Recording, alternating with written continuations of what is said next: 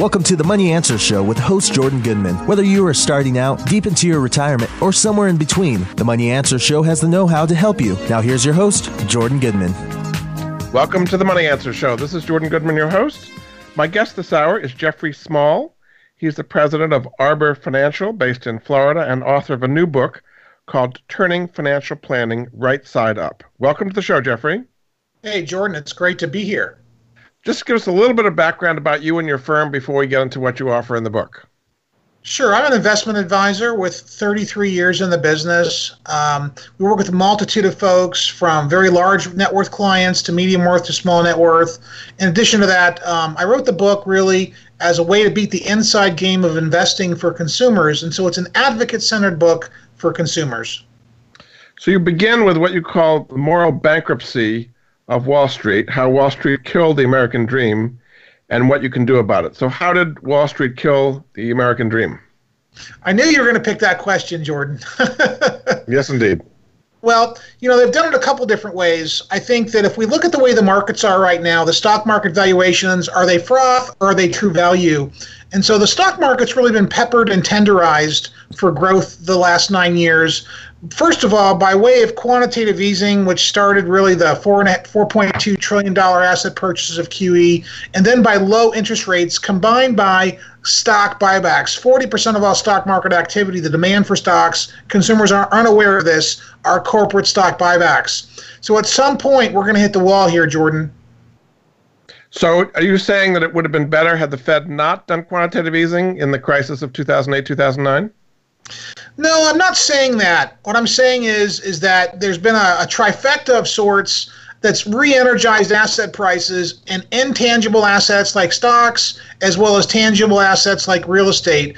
When we've done all of this incredible growth in the market, we're in the second best bull market of all time without any real economic growth, except for the last year, we've seen some real good economic growth. So I think at some point you have to understand that all of the engineering that's going on financially, the peppering, the tenderizing, really was just to lift asset prices up, not really create growth in the economy.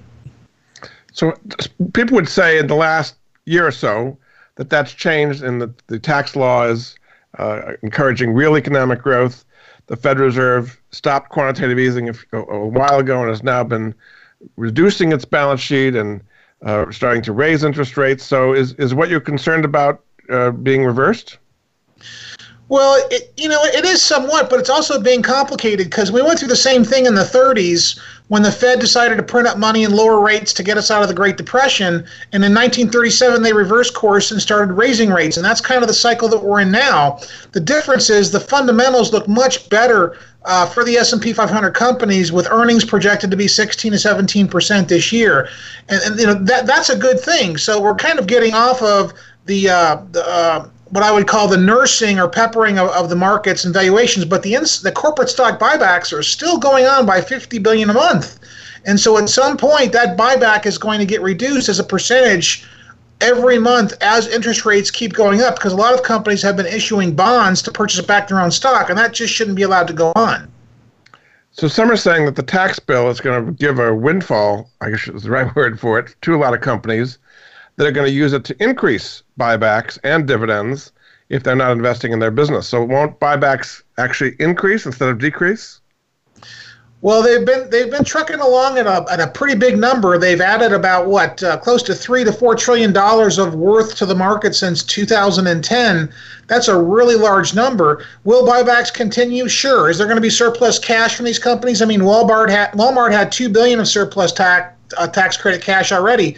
They put $400 billion of it back into bonuses, wage increases, and of course benefits. So not all the money will go back to the employees and the rank and file, but some of it will be put into models and expansion. Like Apple's bringing back $350 billion. That's a really good number. They plan on hiring another 20,000 people over the next 5 years. And so the Fed is really nervous about this, with all this potential for trillions of dollars coming back onshore, companies increasing wages. The first time we had real inflationary growth in wages in January of 2.9% year-over-year increase. And so the Fed's going to raise rates the next 12 to 18 months, and it's what made the market very unstable, because they're worried about the constraints on corporate profits and the effect of what costs will be when they do borrow money to leverage out further from here. So I'm not clear. On one hand, you're criticizing the Fed for having increased the money supply so much out of the financial crisis and doing quantitative easing. And now it sounds like you're criticizing the Fed for raising interest rates, that could cause a kind of 1937 style reversion back to the trouble. I'm not sure where you stand on the Fed here.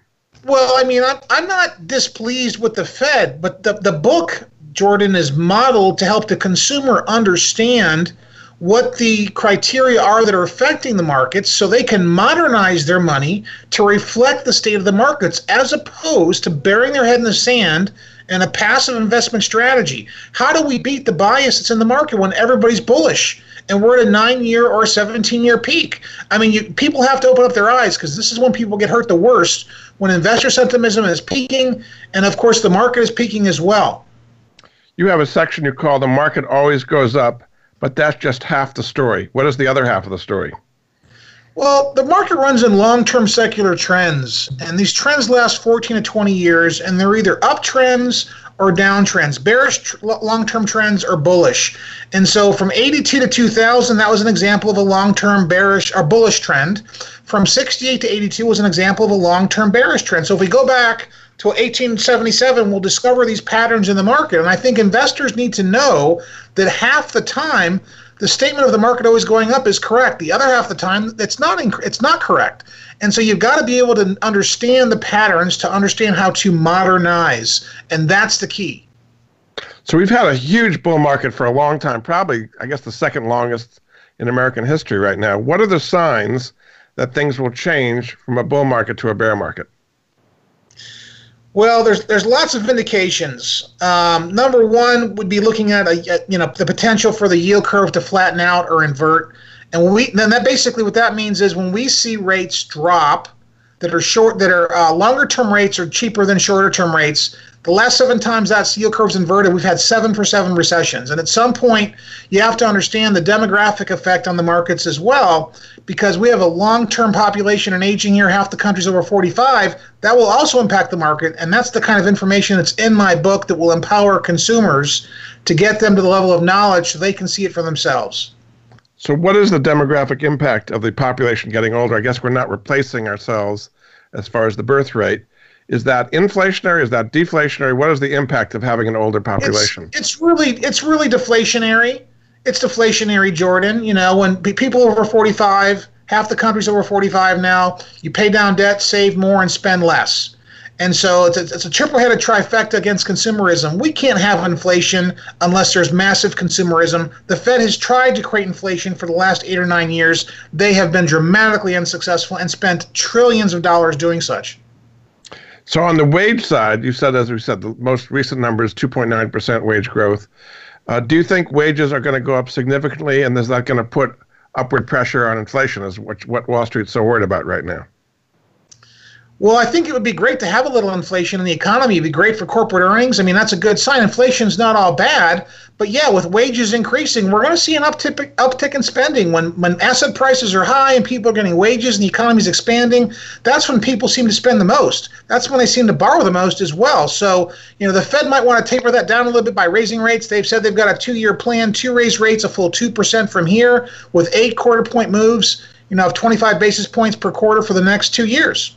So I suspect that will happen unless we see something more drastic on the horizon, like additional inflationary pressures and growth in the economy.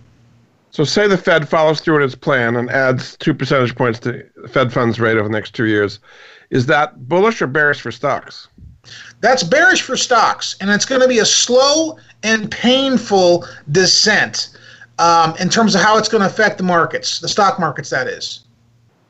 And that's because you discount cash flows at a lower rate when you have higher interest rates, or what is the reason why? I mean, if they're telegraphing it, people know what's going to happen. It's, as you say, going to be kind of gradual. Why would, and even so, you still have the Fed funds at about 2.5% after all that, I guess. Why would that, which is still historically a pretty low rate, be negative for stocks? Well, because we become addicted to low rate environment, Jordan. I mean, we're addicted to low interest rates.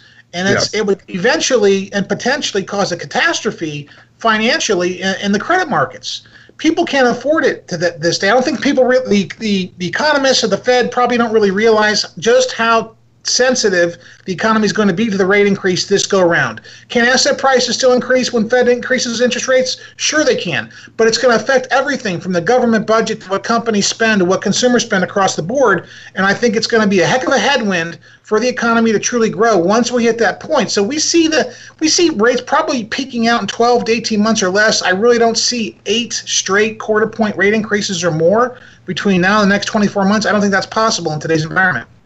So you're saying that the Fed might get scared and will scale back its program of rate increases if it causes volatility in the markets or harm in the economy? I don't think the Fed cares about that, to be honest with you. I think that, this is a completely different issue. I think the Fed's main purpose is to raise rates so the bank margins expand because they really want bank profits to expand. And I think they're going to sacrifice us all, including the markets, and as well as the consumers that are invested in the market. I don't think they care about how they hurt the markets at all. That's not their concern. They don't like the euphoria in the market, first of all.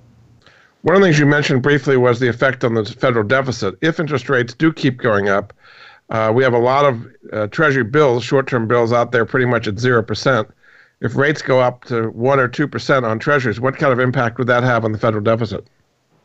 Well, we're spending 25% of our tax revenue on just interest only now for the debt that we have to service. We are at the tipping point of debt in terms of what we have the ability to service before it starts to eat into things. We got to spend hundreds of billions of dollars a year already just to cover what we spend already. So I don't see how they can really expand it massively. And if rates go up, as that debt matures at a higher rate, that's less and less money for the government's budget and more that's just being paid into interest with no principal reduction. So, it's a disaster in the making, Jordan. So people say, what is the tipping point? We're roughly at 21 trillion now.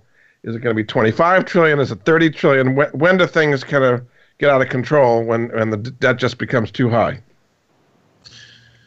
Well, I think, as far as that number goes, it depends on how much it's going to cost to service it. So if we have 20 trillion right now and a quarter of the tax revenue is going up and they doubled that, do you think we could afford to pay at 50% of our tax revenue with no economic growth and just interest on the debt? At what point do we start to invert and they start, we have a serious financial meltdown? We're not too far away. If it goes up another 10%, we're not too far away. Yeah. So there's a lot of dangers out there, and people, you're worried that there's too much euphoria under the circumstance, basically. Well, there's no doubt that there's too much euphoria in the stock market. As well as in the credit markets. The Fed's never had to sell assets off their books before. This is the first time this happened. We're going to spend an extra $1 trillion extra that we don't have in the budget this year, and they're going to sell off another $600 billion. So who's going to cover that $1.5 trillion, Jordan, in addition to everything else that we've got to do?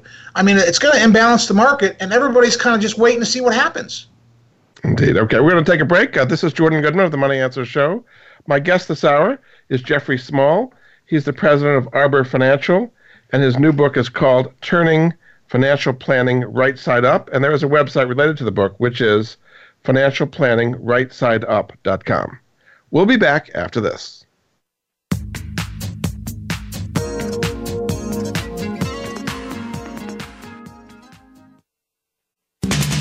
We're always talking business. Talk to an expert. Call now toll free 866-472-5790. That's 866-472-5790. Voice America Business Network. We've all been there, struggling to keep up with credit card payments, searching for a simpler, safer way out of debt. Well, here it is. Cambridge Credit Counseling is a nonprofit service that has been helping people reduce or eliminate their credit card debt for over 20 years. Most of us have made late payments and even gone over our credit limits. Before we know it, our balances are out of control, and we can barely afford to make the minimum payments. If this sounds familiar and you're ready to take control of your debts, call Cambridge right away at 1-800-897-2200 for a debt-free analysis. Cambridge will work with your creditors and may be able to reduce your interest rates and get you out of debt fast. In fact, Cambridge's typical debt management clients save almost $150 every month on their credit card payments and they're debt-free in just 50 months. So there is a simpler, safer way out of debt, and it all starts with Cambridge Credit Counseling. Call 1-800-897-2200 for your free debt analysis. Cambridge Credit Counseling is a Massachusetts-based nonprofit agency providing services nationwide. For complete licensing information, visit them online at cambridge-credit.org. Jordan Goodman is an affiliate. He recognizes quality solutions, forming relationships to help improve the lives of his listeners. Has your small business been turned down for a loan by the bank? Is lack of capital hindering your business growth? Small businesses unable to obtain bank financing or tired of merchant cash advances can now get the financing they need. Corporate Lending Solutions provides short and long-term capital, revolving lines of credit, and unsecured business loans. Does your business need help with payables, supplies, or payroll? Corporate Lending Solutions has powerful programs to help. While getting a small business loan can be a long, daunting process, with Corporate Lending Solutions, it's simple and takes only 1 to 3 days. Call 800-261-6478 or visit corporatelendingsolutions.com to learn more. 800-261-6478. Jordan Goodman is an affiliate. He recognizes quality solutions, forming relationships to help improve the lives of his listeners. We're always talking business. Talk to an expert. Call now, toll free, 866-472-5790. That's 866-472-5790. Voice America Business Network. You've been listening to the Money Answer Show with Jordan Goodman. If you have a question for Jordan or his guest, please call us now at 866-472-5790. That's 866-472-5790. Now back to Jordan. Welcome back to the Money Answer Show. This is Jordan Goodman, your host. My guest this hour is Jeffrey Small. He is a financial planner and money manager in Florida, in Melbourne, Florida. His firm is called Arbor Financial, and his new book is called Turning Financial Planning Right Side Up. Welcome back to the show, Jeffrey. Hey, Jordan, thank you. So you have a lot of parts of the book about what Wall Street's fees are costing you. So just briefly go over what some of the fees are that people may not be aware of that is taking away from their retirement income. Well, sure. Fees are unfortunately a necessary evil, but I think the people are amazed when I work with them. They had no idea the complete impact of what their fees would be over time once you measure them. And I'll just use a very common number. It's very easy for us to see, like in the book, we illustrate how to calculate your fees so you can measure the efficiency of it. So if you have a 1.5% fee and maybe a decent amount of growth for a couple of years and a big correction, what happens to your actual value? Your actual 10-year net rate of return can go actually negative if the market correction is deep enough. If it's just a small correction at 25 or 30%, it could be sub 1% for 10 years as a real rate of return. So it's not just about fees, but the fees definitely will impact it long term, and folks just don't understand how they work. And so we try to open up their mind to it and show them what that cost is by, number one, measuring the efficiency of their money by finding out what their fees are and then illustrating that based on a various set of criteria. And we illustrate those in the book, and we teach you how to calculate those in the book as well. So are the fees you're talking about asset management fees, or are there other fees that people should be aware of as well? Well, mutual fund, the average mutual fund charge is around 1.5%. If you have money professionally managed, they're not doing it for free. They're going to charge 1 to 1.5%. And if they're using funds to be part of the portfolio, then you've got a double layering of fees that you are completely unaware of. And most folks are. Very famous guy that's on TV all the time. He does direct investing. I won't mention his name out of professional courtesy, but he's very bullish on the markets, and he usually uses a mix of 70% stocks, 30% fees. I just did a blended portfolio analysis for a client. He was charging 1.8% as a collective, and the client had about $2 million, so that's about $36,000 a year. That's a lot of money in fees. If we can recapture that money over 10 years, we recapture about $500,000 to $600,000. Of lost savings on that portfolio, and that's a velocity that just goes on forever. And so it's important to, number one, find an advisor that can measure your fees and then show you what that cost is and what the recapture potentially could be. So in response to a lot of this, people are using index funds, which have lower asset management fees. Is that the solution to keep your fees down? Well, depending upon what your goals are as an individual investor, indexed funds will perform with the market. and they won't underperform the market, which is one of the reasons why folks use them besides the low fees. So that could be a potential answer, but the real number is when you measure the efficiency of your money, if you've got less than 1.5 million of retirement assets to live on when you retire and you're a few years from retirement or in retirement, you probably shouldn't have any risk in your portfolio. But if you've got more than $2.5 or $3 million in your portfolio, you can have some exposure to risk in this marketplace. So you've got to be very careful when you modernize to reflect the state of the markets and how you're positioned. So how do you charge fees at Arbor Financial? Well, we, of course, aren't doing it for free, Jordan. Right. Nobody would expect to. Right. Absolutely. No, we charge 1% to manage money here at Arbor Financial. We buy individual components. We don't outsource to mutual funds. And so we're a lot different than the majority of the firms out there that don't buy individual components. And so we utilize more of a boutique-ish investment style and approach by buying individual stocks and bonds and things of that nature. So we mitigate those fees down to their lowest point possible. Great. Now you have a chapter called The Art of Financial Self-Defense. What are some of the things people should do to defend themselves against these financial risks you've been talking about? Well, they need to know what the cost of a market downturn is in their life financially. And so that's a very significant number. If they know Excel, they can do it themselves and put the formulas into the spreadsheets and do a calculation. Okay, if I earn 10% for 2 years, have a fee of 1.5%, and the market drops 35%, what am I going to have left if I average 7% thereafter? And they're going to be astounded at what the number is. It's going to be a very low number. And so the art of financial self-defense is turning zero into your hero and avoiding the market downturn, because if you truly want to outperform the markets, there's time to turn risk on, there's time to turn it off. Now, fundamentals are very strong today. The market looks very strong. The company's in it. And so we don't know what the event's going to be to make the market turn in a different direction from bullishness, but everybody in the media is overhyping bullishness and probably thinks they can prevent a bear market from always being bullish. And so they always think that. So I think the reality is you've got to understand how risk affects your money. So what you have a section called Retirement is All About Income. So for people who are retired, who've got a decent amount of capital, that's their quandary today, is if they keep the money in the bank, they're pretty much getting zero or close to it. Long bonds, maybe 2.8, 2.9, but a lot of volatility and risk there. Let's go through some of the things people can do now to improve their income if they've already got capital to live off of in retirement.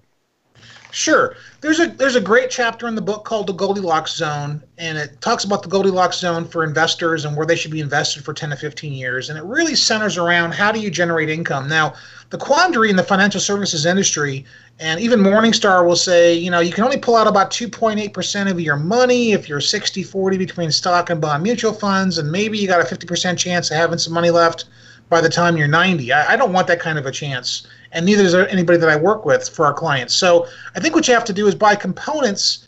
In the book, it tells you about the Goldilocks zone. The moderate bucket focuses on things that have yields and dividends and interest rates of between 4 and 7%.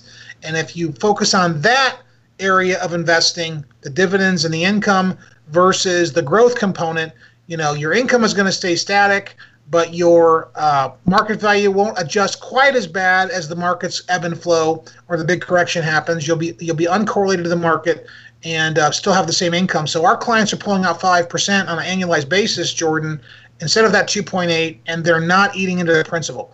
And that's the key. So let's go to some of the specific kind of investments you talk about in that chapter. The first one is preferred stocks. So preferreds are kind of like a bond in a certain way. It doesn't trade that much. But what kind of yields can people get on good quality preferreds these days? Well, in good quality preferreds and Warren Buffett type companies, we call them the diamonds. We see dividends of between 5 and 7%. And of course, a preferred works very similar to a bond, except it's not a bond, it's a preferred stock. It has a par value, a maturity, and a rate of dividend that has to pay on that par value. So they're also interest sensitive, right? If interest rates keep rising, preferred stocks could go down to some extent. Oh, well, of course. Absolutely they can. And so, with preferred stocks, you don't necessarily have the stock market risk, but you still have the corporate risk as well as its interest rate or inflation risk. And so if we go into a hyperinflation event like the 70s, or we have a systemic problem inside of the banking or financial industry like we did in 08 and 09, you definitely don't want to own preferred stocks. The knack on preferred stocks has been, or the caveat on preferred stocks is they do trade daily, but volumes are light. And so if everybody heads for the exit, you're going to be stuck. And it might take a little bit of time to get out. What are some of the industries that issue preferreds that you would like? Really, the best preferreds are in the banking, financial, and insurance realms. Those companies they have the best preferreds, and they are bellwethers. I'll mention a name. Bank of America pays 6.5% on a par value at $25 a share. And so if you buy at today's price, it's around $26.05. You're getting about 6.25. The income isn't going to change if the stock price goes up or the stock price drops. You're still getting 6.25 on what you invested. The next thing you talk about is corporate bonds. So for individuals, they typically go to bonds through bond funds. Do you think there's an advantage of buying individual corporate bonds? I think there's a huge advantage because you're not going to have any turnover for one. You're not going to have the same interest rate risk for two. And so we know we're in a rising rate environment, Jordan, and we're in an expanding economy with inflation. And so if we do raise rates for the next couple of years and I hold a bond to maturity, I'm guaranteed by that company, as long as that company's solvent, to get my money back. And so that's a little bit better than holding a mutual fund who's going to be turning over their bond assets, not caring about your losses or your yields as rates rise, because you're going to be losing value. So if you've got a bond mutual fund, that's the last place you want to be today for the next 2 years. So you would buy individual bonds but plan on holding them to maturity. How low would you go on the quality rating? Would you go into the junk bond category? I don't really like anything in junk. I think there's a shortage of actual bond. Good bonds out there. There has been for the last couple of years. The market's been fairly liquid. Is it possible to get bonds that pay good at 4 and 5% that might be BBB or one letter below BBB? Yes, they're out there. But normally you have to work with a qualified financial advisor that specializes in those areas. The next thing you talk about are REITs, real estate investment trusts, which own physical real estate and pay out decent dividends. But they've been hurt pretty badly lately. I mean, as interest rates have risen, REITs have really taken a hit. Do you think they're still attractive now? Well, I think, you have to understand about interest rates, Jordan, is rates are going to cycle up and then rates are going to cycle back down. So interest rates are a cycle. So half of our clients understand that there's going to be some market price declines, that the income will still be good. And so if they're just taking out that income and they come out through the cycle, they're going to be just fine financially. Now, are there some REITs that are very strong that pay back 90% of their net income to the stockholders that are common stock based? Yes, there are. We normally don't advocate greater than a 7.5 to 10% allocation as a percentage of their assets and those types of components. But if you ride the cycle out, you're going to come out just fine, because there's some really quality companies whose metrics won't change despite the rate increases that are coming. There's a lot of different kinds of REITs. There's retail REITs and apartment REITs, healthcare REITs. What are some of the industry sectors within REITs that you like? I think apartments are going to be hot for a long time now, because of where we are with how many folks can't afford houses. So apartments are going to be smoking hot. Healthcare is very hot, and also hospitality. We've got some very good rates and REITs in those three categories. Very good. We're going to take another break. This is Jordan Goodman of the Money Answer Show. My guest this hour is Jeffrey Small. His new book is called Turning Financial Planning Right Side Up. And there's a website related to that, which is financialplanningrightsideup.com. We'll be back after this.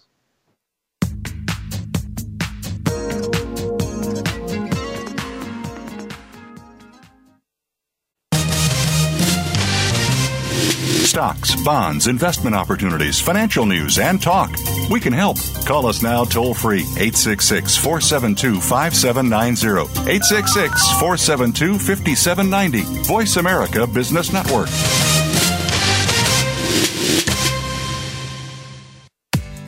Attention heroes, current and former firefighters, law enforcement, military, medical, or educational professionals. Heroes can receive rewards averaging over $2,500 when they buy, sell, or refinance a home. Heroes come first. Along with the Homes for Heroes is the nation's largest hero reward program. Their mission is to provide extraordinary savings to heroes who provide extraordinary services to our nation and its communities every day. Learn how you can purchase a home for no down payment, no closing costs, and get money back at closing. Find out how you can own for less than you may pay for rent. Get your hero rewards at heroescomefirst.com. That's heroes, HEROES, Incomefirst.com. 888-437-6114. Jordan Goodman is an affiliate. He recognizes quality solutions, forming relationships to help improve the lives of his listeners.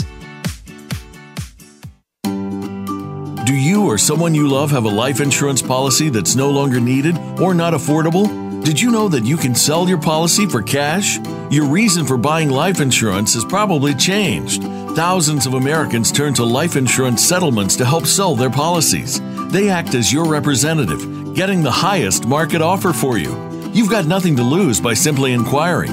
If you're over 64 with $100,000 or more of life insurance, you may already qualify. Call 877-485-6681 to get your free non-binding appraisal or visit fundinglife.com. Life Insurance Settlements. Discover the true value of your life insurance. 877-485-6681. Jordan Goodman is an affiliate. He recognizes quality solutions, forming relationships to help improve the lives of his listeners. From the boardroom to you, Voice America Business Network. You've been listening to the Money Answer Show with Jordan Goodman. If you have a question for Jordan or his guest, please call us now at 866-472-5790. That's 866-472-5790. Now back to Jordan. Welcome back to the Money Answer Show. This is Jordan Goodman, your host. My guest this hour is Jeffrey Small. He is the president of Arbor Financial, based in Melbourne, Florida. His new book is called Turning Financial Planning Right Side Up. And there's a website related to that, which is financialplanningrightside.up.com. Welcome back to the show, Jeffrey. Hey, Jordan. So we were talking about income alternatives for people who have capital but who need income from them in their retirement. We talked about REITs. We talked about preferreds. And the next thing you talk about are so-called MLPs, Master Limited Partnerships. Maybe just do a brief explainer of what that is and how you find ones that you like. Sure. MLPs are really in the energy space, and they pay out 90% of their net income to stockholders. So it's more of a fixed income product. People don't really buy them for appreciation. They buy them for income. They're common stock based, and they're generally in the energy sector. And we see a lot of refineries and pipeline distributors and natural gas producers involved in the MLP structure of their business. So I think right now energy's all over the board. Nobody really knows what's going to happen with energy. Is it going to go up? Is it going to go down from day to day? And so at this point in time, since we're exporting 3 million barrels a day and our demand is flat, the global economy seems to be coming online. Nobody knows what's going to happen. We've been staying away from MLPs because they have a tendency to be quite volatile. When energy rates rise, of course, they do well. And of course, when energy prices drop, they do what? They drop. And so at this point, I'll be very cautious about the MLP section of my book, and I would wait for that energy market to stabilize. The next thing you talk about are what are called BDCs, which is business development companies. These are companies that lend money to medium and smaller size firms. What's the advantage of doing BDCs if you need income? Well, BDCs act as mid-tier banks, and they lend money to companies in the small cap space with $100 million to $300 million of, let's say, top line gross revenue. And the various big banks and regional banks and community banks, for some reason, don't like to deal with banks that have less than $25 million of net profit. And so the BDCs fill a void there. They're not a bank, though. They're publicly traded, and the good ones, there's about 50 of them, will lend money on a senior note basis only. They won't do secondaries. They won't do equity tranches, but they're working with good quality small cap companies that are doing very, very well, good balance sheet, good growth trajectories. And they are able to charge more in interest, which they pass through back to the stockholder and pay a much higher dividend than other banks would at that size and time. And so we like BDCs. There's about 3 or 4 of them that we really like that are very high quality, very low loss ratios, great management from accounting and banking industries. And so there's a few out there that are very, very good. What would be some of your favorites, 2 or 3 of some of your favorites? Well, I don't normally give favorites because it's proprietary, Jordan. Ah, okay. Well, they have to hire you, I guess, to get them, right? That's correct. Okay, no problem. Just generally, what kind of yields can people expect on BDCs, the ones you would like these days? Between 6 and 9%. Uh-huh. Okay, very good. Now, the next thing you talk about are annuities. Now, you're talking about variable annuities or fixed annuities. What kind of annuities would you recommend for people needing income in retirement? Well, we cover annuities pretty extensively in the book, and we talk about the annuities that have variable or fixed index that have income riders, and how those aren't usually a good deal for consumers because they're being charged for them. Most people don't turn them on, and it's kind of what I would call monopoly or fictional money that it grows to because you can never walk away with it, but then they're going to pay you out your money income from that fictitious rate of growth of 5 or 6 or 7%, but it's coming from your account.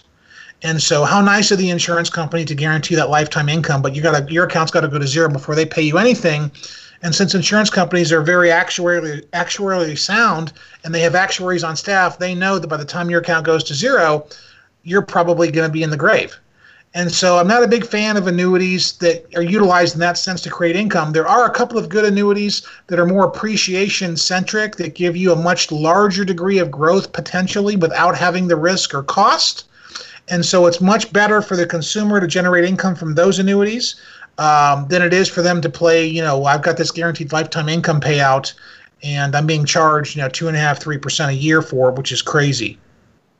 So a lot of people have their retirement money in IRAs, whether it be Roth IRAs or traditional IRAs. Do you think IRAs in general should be for growth stocks or for income? There's always a debate over which is a better vehicle to use inside an IRA. Well, it really depends on how old they are and how much time they have before they retire. And so for the folks that are under 45, they're going to be more aggressive today for growth and not worry about this market drop or this market top. But if we have one more 50% drop, that'd be the third one in 17 or 18 years, Jordan. I think people will lose faith in the stock market at that point. I don't know where we go from here, but it doesn't look like it's happening today. So I think we're good. So I think the answer is it's up to the individual and what stage they are financially. If they're over 55, of course, with their IRA, using that number again, if they've got $1.5 million or less in retirement savings and that's it, they shouldn't have any risk. The math says so. 120% drop could decimate the portfolio if they're pulling out income at some point. If they've got more than $2 to $2.5 million, they can have a third of their money at risk. So it really depends on what the numbers say for financial navigation, not what the advisor or industry or media says. You have a whole chapter on Social Security called Making Social Security Work for You. A lot of people are taking Social Security as their main source of income. Are you worried about the long-term viability of Social Security, and how should people plan for it if they're just reaching retirement now? Well, I think there's a couple different ways to look at Social Security. Do you want the most money or income in your 60s when you retire? Because the 60s are really kind of your go-go years. You're ready to go and do traveling and have fun. Or do we want to get the most money out of the system over the 20-year period or 25-year period that we're going to be collecting on it? And so I think you have to find an advisor who will help you with that to measure and model and tailor that while you're looking at your other resources. Hopefully you have some other resources that can be coordinated to maximize one of those two scenarios, either Social Security optimization, which is the optimum income in your 60s, or Social Security maximization, which is getting the most out of the system. And so the laws changed a couple years ago, but for the folks that were 62 before December of 2015, there are still duplicative and excessive strategies you can utilize to harness additional growth in your benefits by claiming and suspending, or other strategies in that regard that you can utilize. But for folks that are over 62 after December 15th, guess what? They're stuck. The only way they can get their benefits to grow is to not collect, and then it grows every year. And so to each his own, Jordan, on that question, though. I mean, it really depends on what their situation is. In general, if people can wait, is it better to wait until 70 to get the maximum benefit? If they don't need the income, it could be, because it could provide more survivor's benefit for their wife. It could be, depending upon the situation. But if they need the income, if they retire at 66 and Social Security is going to be a third of their income, well, guess what? They got to collect it, because they can't make it up somewhere else. Yeah. Then you have a whole chapter on real estate, to sell or not to sell. What is the pros and cons of somebody retiring or just about retiring, selling the home they've been in for many years? Well, if they do it now, they're getting out at the top end of the market. So that's one of the cons. So you want to measure the market to see where it's at. Most folks will go through a period of downsizing when they retire. They'll be scaling back, lowering their home expense, in taxes and insurance, maybe splitting up and by having two properties that are smaller in two different locations so they can enjoy the seasons. Again, it depends on their situation. But if you can get out of the real estate market when it's at its peak, that's the time to do it. Or before the top of the rate cycle, that is also the time to do it. But most folks will go through downsizing to lower their expenses and keep their income as high as possible. So you're saying that you don't think real estate in general is going to appreciate that much from current levels? Well, I think that real estate has room to run based on the laws of supply and demand and where we are today, but the reality is, we have to have young people buying homes, and we don't have young people buying homes. We have the same people buying the same homes all over again, and eventually that cycle is going to peter out. Is it going to peter out today? No, it's not going to peter out today. But is the market at a top and a good time to sell today? Sure. Is real estate going to keep increasing? It probably will keep increasing. I mean, if rates go up 2% from here on a $750,000 mortgage, it's only an extra $300 a month. It's not going to kill you. What kills you is the lack of deductibility going forward, especially on local state property taxes. So how is that going to affect particularly the high tax states where it's limited to $10,000, both the state and local tax and property tax combined? What impact is that going to have on housing? I think it's going to become an issue now to some degree. Now, to how much it affects the sale of those assets, the sale of those properties, what remains to be seen.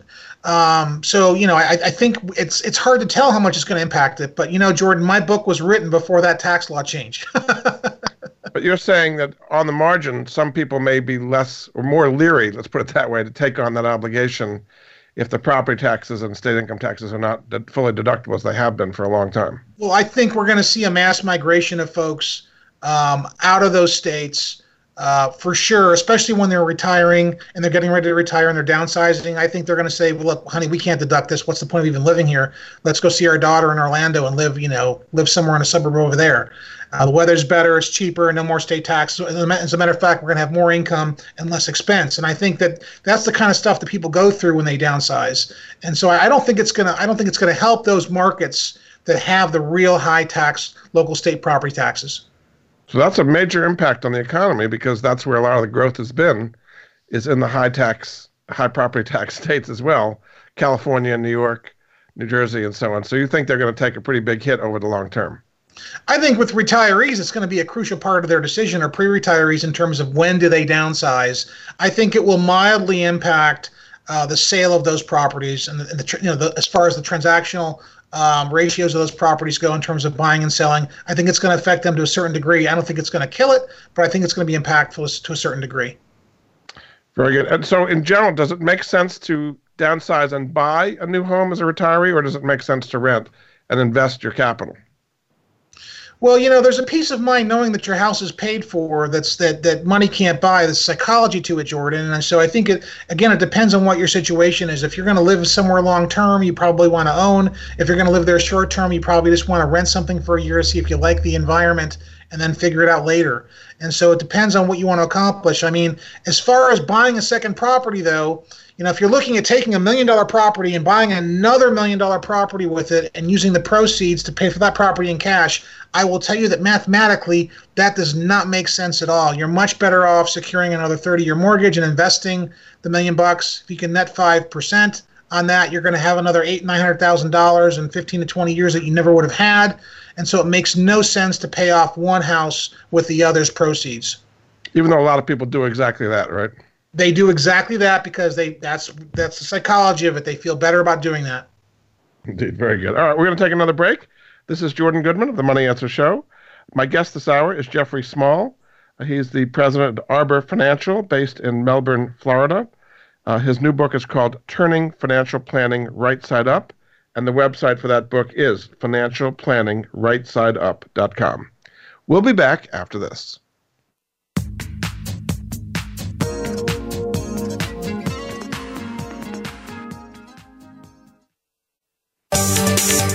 From the boardroom to you, Voice America Business Network. Looking for an investment option? Consider Secured Real Estate Income Strategies. Secured Real Estate Income Strategies is a real estate-backed option offering investments with a monthly income objective. The goal of the strategy is to lend money to real estate developers. SREIS offers an 8% preferred return per annum, plus a share in any profits. While there is risk, including loss of capital, and you should carefully read the offering circular for full details, Secured Real Estate Income Strategy screens each real estate loan carefully. Call 888-444-2102 or visit securedrealestatefunds.com to learn more. 888-444-2102. Jordan Goodman is an advisor to and part owner in Secured Real Estate Income Strategies. This does not constitute an offer to sell or a solicitation of an offer to buy any securities. Securities offered through North Capital Private Securities, member FINRA, SIPC. Are you a homeowner tired of making monthly mortgage payments with little progress towards paying down your principal? Does paying off your home in 5 to 7 years without making larger or more frequent payments sound appealing?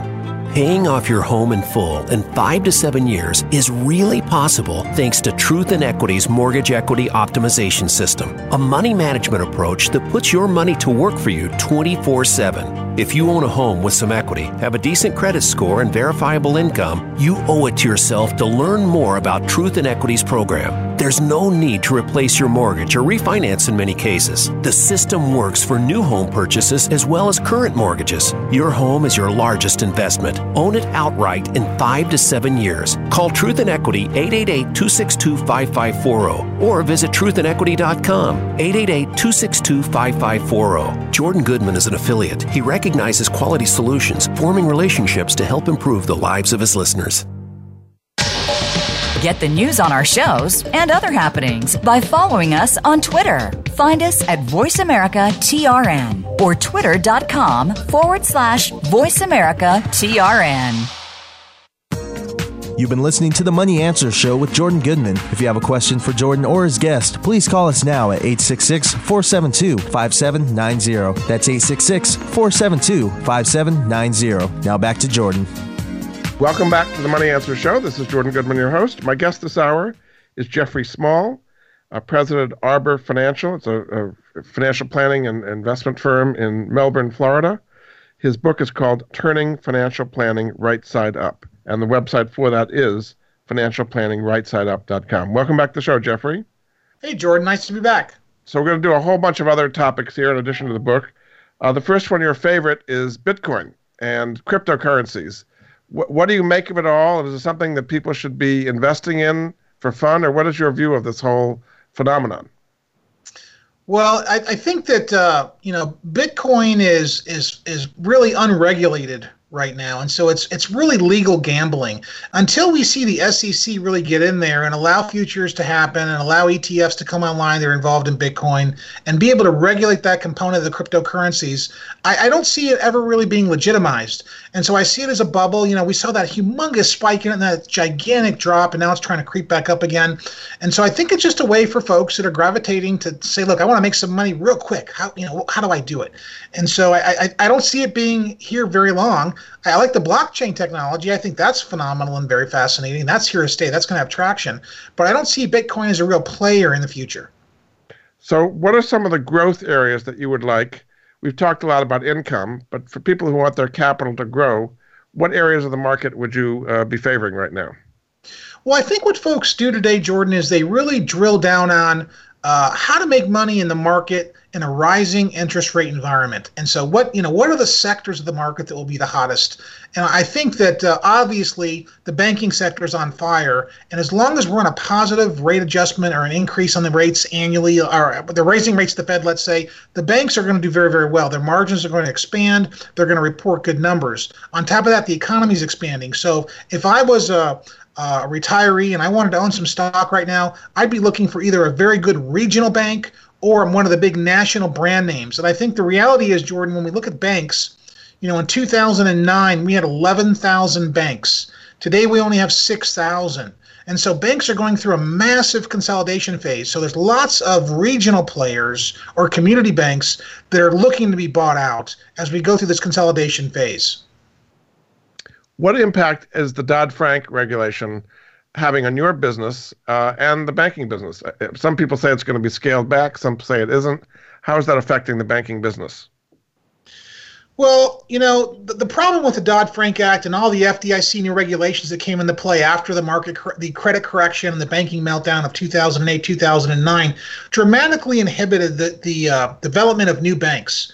We might have created a dozen new banks since 2010, where we were creating 50 to 100 a year before. And so the backbone of our financial system is bank creation. If we're not creating new banks, our economy really isn't growing, because 60% of all small business lending comes from small community banks. And so we've got to find a way to reverse that at some point. All this other economic inertia in the economy is great, but banks are being consolidated. And so the Dodd-Frank issues are definitely restricting lending, which is probably a good thing. It's one of the reasons why banks are starting to look like they're decent valuations again. Are they going to loosen up regulations if they can through Congress? If the Congress doesn't go blue in the fall, I'd look for Dodd-Frank reform to happen sometime next year. Now, another related to Dodd-Frank is the Department of Labor's so-called fiduciary rule, which was on again. Now it's been delayed. What is your impact of what's going to happen with the fiduciary rule? And is it a positive or negative thing for financial advisors and their clients? Well, we're living in the age of disclosure. We're living in the age of consumer disclosure. And so whether it's the fiduciary rule or it's a group health insurance agent selling benefits to the local, employer with 300 employees, you have to disclose what you earn today on various products. And so, and the customer's got to be made aware of it. And so is it going to really help consumers? No. The long-standing, the long-term advisors that are doing very well, that have been in the business a long time, won't get hurt one iota. It's the newer advisor, I think, that has a hard time dealing with it. Because of the disclosure part, or what's the problem for a new advisor dealing with a fiduciary rule? Well, the newer advisors mainly are product-centric, and even the household brand name wirehouses. And I think once people realize what they're paying in fees and what they're paying for commission, even though it might be a no-load product, they're going to run to the front door. I see. Another area is healthcare. So we had Obamacare came in. Now they've taken away the individual mandate as part of the tax reform. What is your sense of, and this is obviously very important for retired people, of what's going to be happening in the healthcare system and what people are going to be paying for it? Well, I've had some experience in this recently, Jordan, and what I see happening really is people have more options today by not being forced to get into the ACA. They can get into the ACA if they want to, but now we have these faith-based healthcare plans that are really high deductible oriented, and basically they cost significantly less than the HCA, and some of them are national programs. So, it's possible if you're a retiring couple and you're 62 and you're too young to get Medicare yet, well, you can pay, $500-600 a month for health insurance. And who would have thought that? If they join the ACA, they're paying $1,100, $1,200, $1,300 a month for a decent plan, and it doesn't cover that much more. So the reality is that, we see kind of health insurance getting creative out there. I don't know if rates are going to go up. We've had medical inflation in this country of 8% for the last 30 years, and I think it would take an act of Moses to fix it. And then Medicare, which people kind of don't think about when they turn 65. Are you concerned about the financial viability and strength of Medicare? Well, I think that the entitlement picture is the largest section of the budget now. And at some point, we've got literally tens of trillions of dollars of Medicare liability on the books for the next 30 to 40 years. So I think, it's going to be a year by year administration by administration headache and how we manage that as our population ages. There's no doubt that the last tax reform we've had here, this big tax break that President Trump gave us and Congress gave us, is going to probably be the last one we're ever going to see. After 2024, we really start to hit the wall on entitlements, and what you're going to see are probably taxes are going to go up. Let's talk about entitlements. So the big three are Medicare, Social Security, and Medicaid. As you say, this is consuming the budget. What kind of either cuts in benefits or increases in taxes do you see happening to save those entitlements over time? Well, I think that the same thing they've been doing all along is that, the more money you have under Medicare, the more you're going to pay. The more income you have, the more you're going to pay. Ultimately, they're going to raise those benefits, potentially reduce Social Security to offset it. For the indigent folks, I don't think too much changes there. If you're under the Medicaid guidelines for poverty level folks, I don't see their benefits changing. And so I see taxes for the people that are making money in this country going up to support both factions. but I see means testing even additionally to reduce the expense that the government has entitlements at some point in the future for both Social Security and Medicare. Further means testing. Now, we haven't had means testing for Social Security, but that will happen. In about 2 minutes we have left, just kind of sum up what a difference it'll make in people's lives if they follow the advice you have in turning financial planning right side up. Well, the book is consumer-oriented to be an advocate book, a book of advocacy. So become the most financial literate. If you want to become the smartest investor, learn how to modernize your money to reflect the state of the markets, and learn how to accomplish what goals you should have, learn the type of financial professional you should be working with, you really need to pick up a copy of this book. I didn't write it to be a bestseller. I wrote it to change the industry, my industry that I work in every day. And these are things that we do for the last 33 years with our clients. Terrific. Well, we've learned a lot this hour. Thanks so much. My guest this hour has been Jeffrey Small. He's the president of Arbor Financial, based in Melbourne, Florida. His new book is called Turning Financial Planning Right Side Up. The website for that, financialplanningrightsideup.com. Thanks so much for being a great guest on the Money Answer Show, Jeffrey. Thank you, Jordan. Great to be here. And we'll be back next week with another edition of the Money Answer Show. Goodbye for now. Thank you for joining Jordan Goodman and the Money Answer Show. If you have a question for Jordan, please visit his website at www.moneyanswers.com. And be sure to tune in every Monday at 12 p.m. Pacific Standard Time right here on Voice America Business. See you next week.